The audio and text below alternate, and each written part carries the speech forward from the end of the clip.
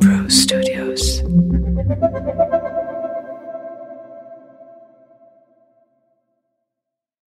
If you don't know too much about Parsis and or Zoroastrians, who are the followers of one of the older religions of the world, then I think that this episode would be a great place to start.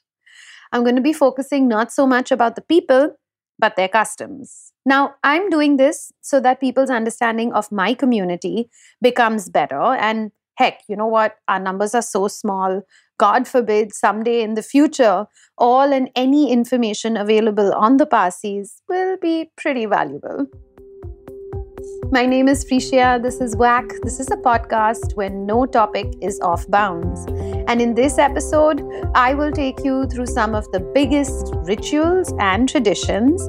And in the end, I'm also going to tell you about one tradition that is causing controversies, as a lot of Parsis do believe that this is something that needs to be changed.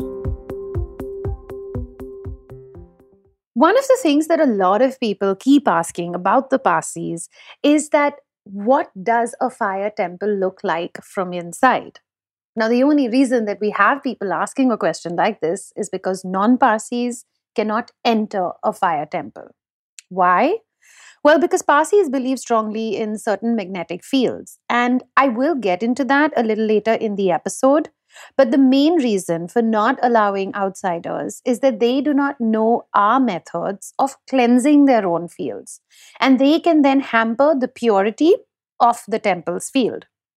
Now, to understand how fire temples work, there are two types. The main one is called as an Atish Behram, and then there are smaller ones which are called as Agyaris, which you see in pretty much every town or city.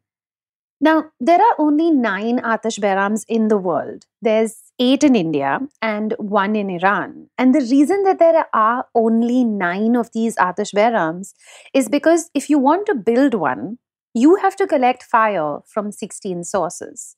And these are not any ordinary day-to-day sources. The sources literally go from a burning corpse of a non-Zoroastrian to a potter, a baker, a blacksmith, even an army chief, and even lightning. And these sources of fire have to have certain ceremonies and certain number of ceremonies that get performed on them. So to take, for example, of a burning corpse, the ceremony has to be performed 91 times before it can be included in those 16 sources. And so, of all these 16 sources, when you put the number of ceremonies also together, it comes to 1,128. So now you can understand why just building an Atish Behram is not as simple as laying down a couple of bricks and putting the electricity on. All the fires in every Agyari, on the other hand, have come from this original fire that was brought from Iran and has been burning since 1741. And for how long it existed in Iran, now that is anyone's guess. In fact, I have a personal story as well. My father, who was a flight engineer with Air India, even flew a plane where this fire was carried to England so that they could start an Agyari over there. Needless to say, it was an all-Parsi crew. Within the religion, we see a great emphasis on purification as well as all the 4 elements of earth, water, wind, and fire, as well as nature, where you're talking about fruits and flowers. And for us, the main tenets of our religion lies in good thoughts, good words, and good deeds. At least that's what I used to believe, and most Parsis in India do so too.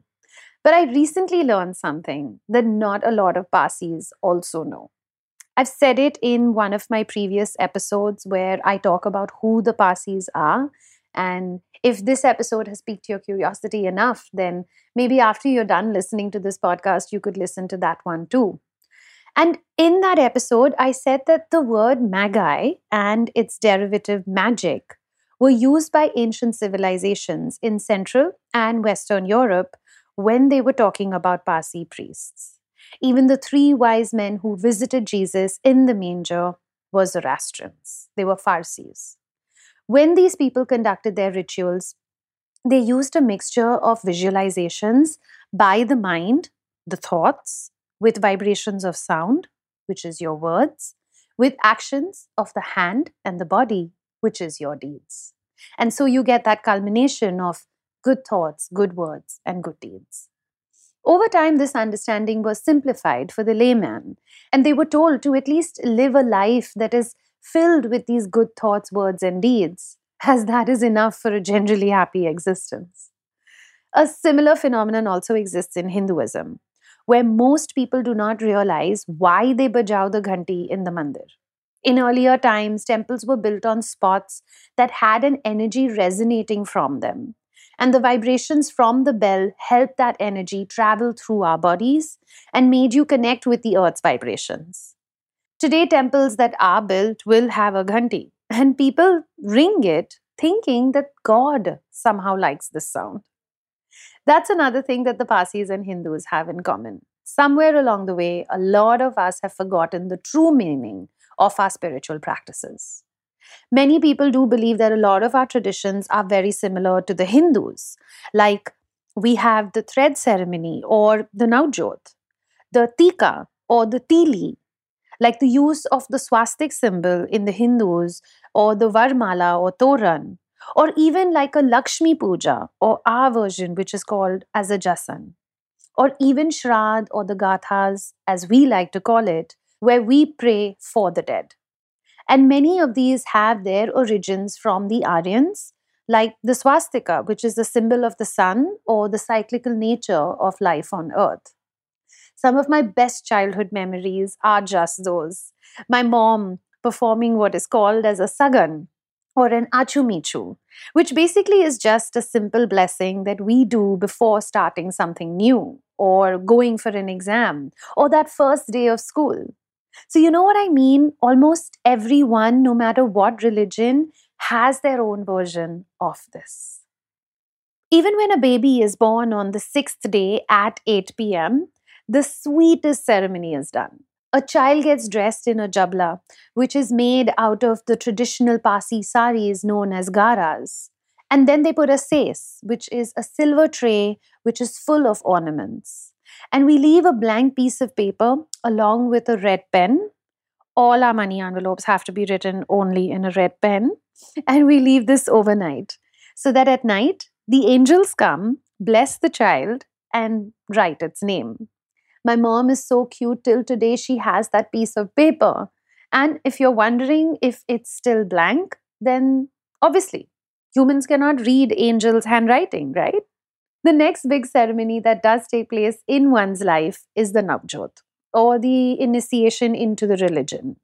Now, this is something that takes place before puberty, between the ages of 7 and 9, for both boys as well as girls. It's the first time that the child will wear the armor of the religion, which is your sadra, which is a vest that is made out of thin muslin, as well as the kasti. And both these things will now be worn every day for the rest of one's life. The sadra is always white, and white, as we all know, is that symbol of purity. And it reminds the wearer that his or her deeds must be as pure and spotless as this sacred white vest that they are wearing. And the kasti, on the other hand, is a sacred cord, which is made out of 72 threads of lamb's wool, which basically symbolizes the 72 chapters of the holy text. Now, this kasti is not just worn in any manner. It's very meticulously worn 3 times around the waist. And even the number 3 is very significant. And we see that in many cultures as well. Like you have Lakshmi, Parvati, or you have the Father, Son, and the Holy Ghost.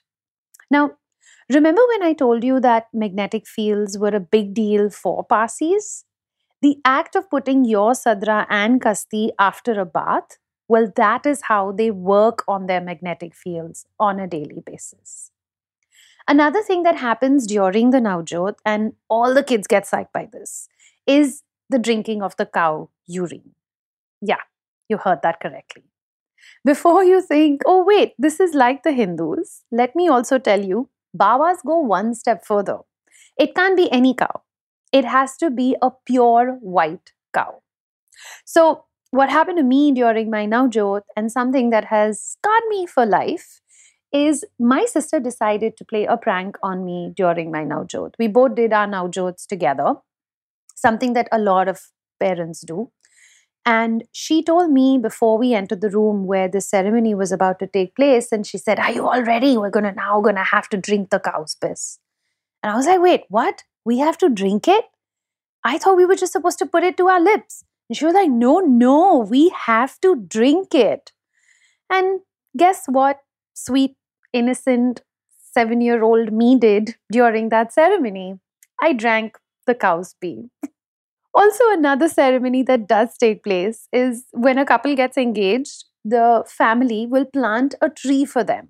And this tree is obviously a symbol of fertility.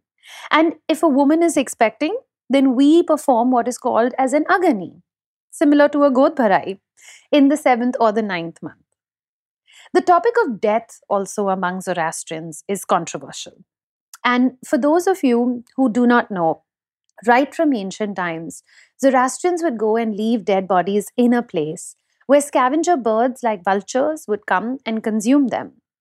Now, this was done as a sign of not being attached to your body and letting others feed on it. It is considered as the last charitable act that you will do. This would usually be done on a hill which was away from where people lived. And even in Bombay, the Parsis have built what is known as their Tower of Silence, and it's on Malabar Hill, which over time went and became the heart of the city where the super rich, like the Godrejas and the Ambanis, live. But unfortunately, the number of vultures is now down to nearly zero. And many efforts have been made by the community. First, they tried bringing back the vultures, breeding vultures, and even introducing solar concentrators. Now, if there is one thing that today has divided the Parsis, it is this process. So many are opting for electrical cremations because this age-old tradition, it's not working too well, especially in the cities. But yet, there are some things about the funeral that are very interesting. One is that the priests will never enter the room where the body is. They will only stand at the door and they will pray from there. Two, a dog is brought in to check if the person is dead or alive. And three, a piece of iron is moved around the body from head to toe 3 times. And this has something to do with the magnetic field ceasing to exist once the soul has left the body. In this episode, I've explained as much as possible, and like every other religion, there are so many other small things that we do. I'm sure you've also realized that there are so many similarities with your religion and the Parsis. And if you would like to reach out to me, comment on this episode, or just share it with the rest of the world, please do so. And if you do, don't forget to tag me on my social media handles, which are available in the show description. I'll catch you again very, very soon.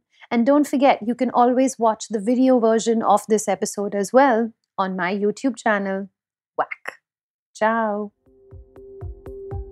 Thank you for listening to this episode of Whack. To make sure that you don't miss out on a new episode, subscribe to and follow the show on this app right now.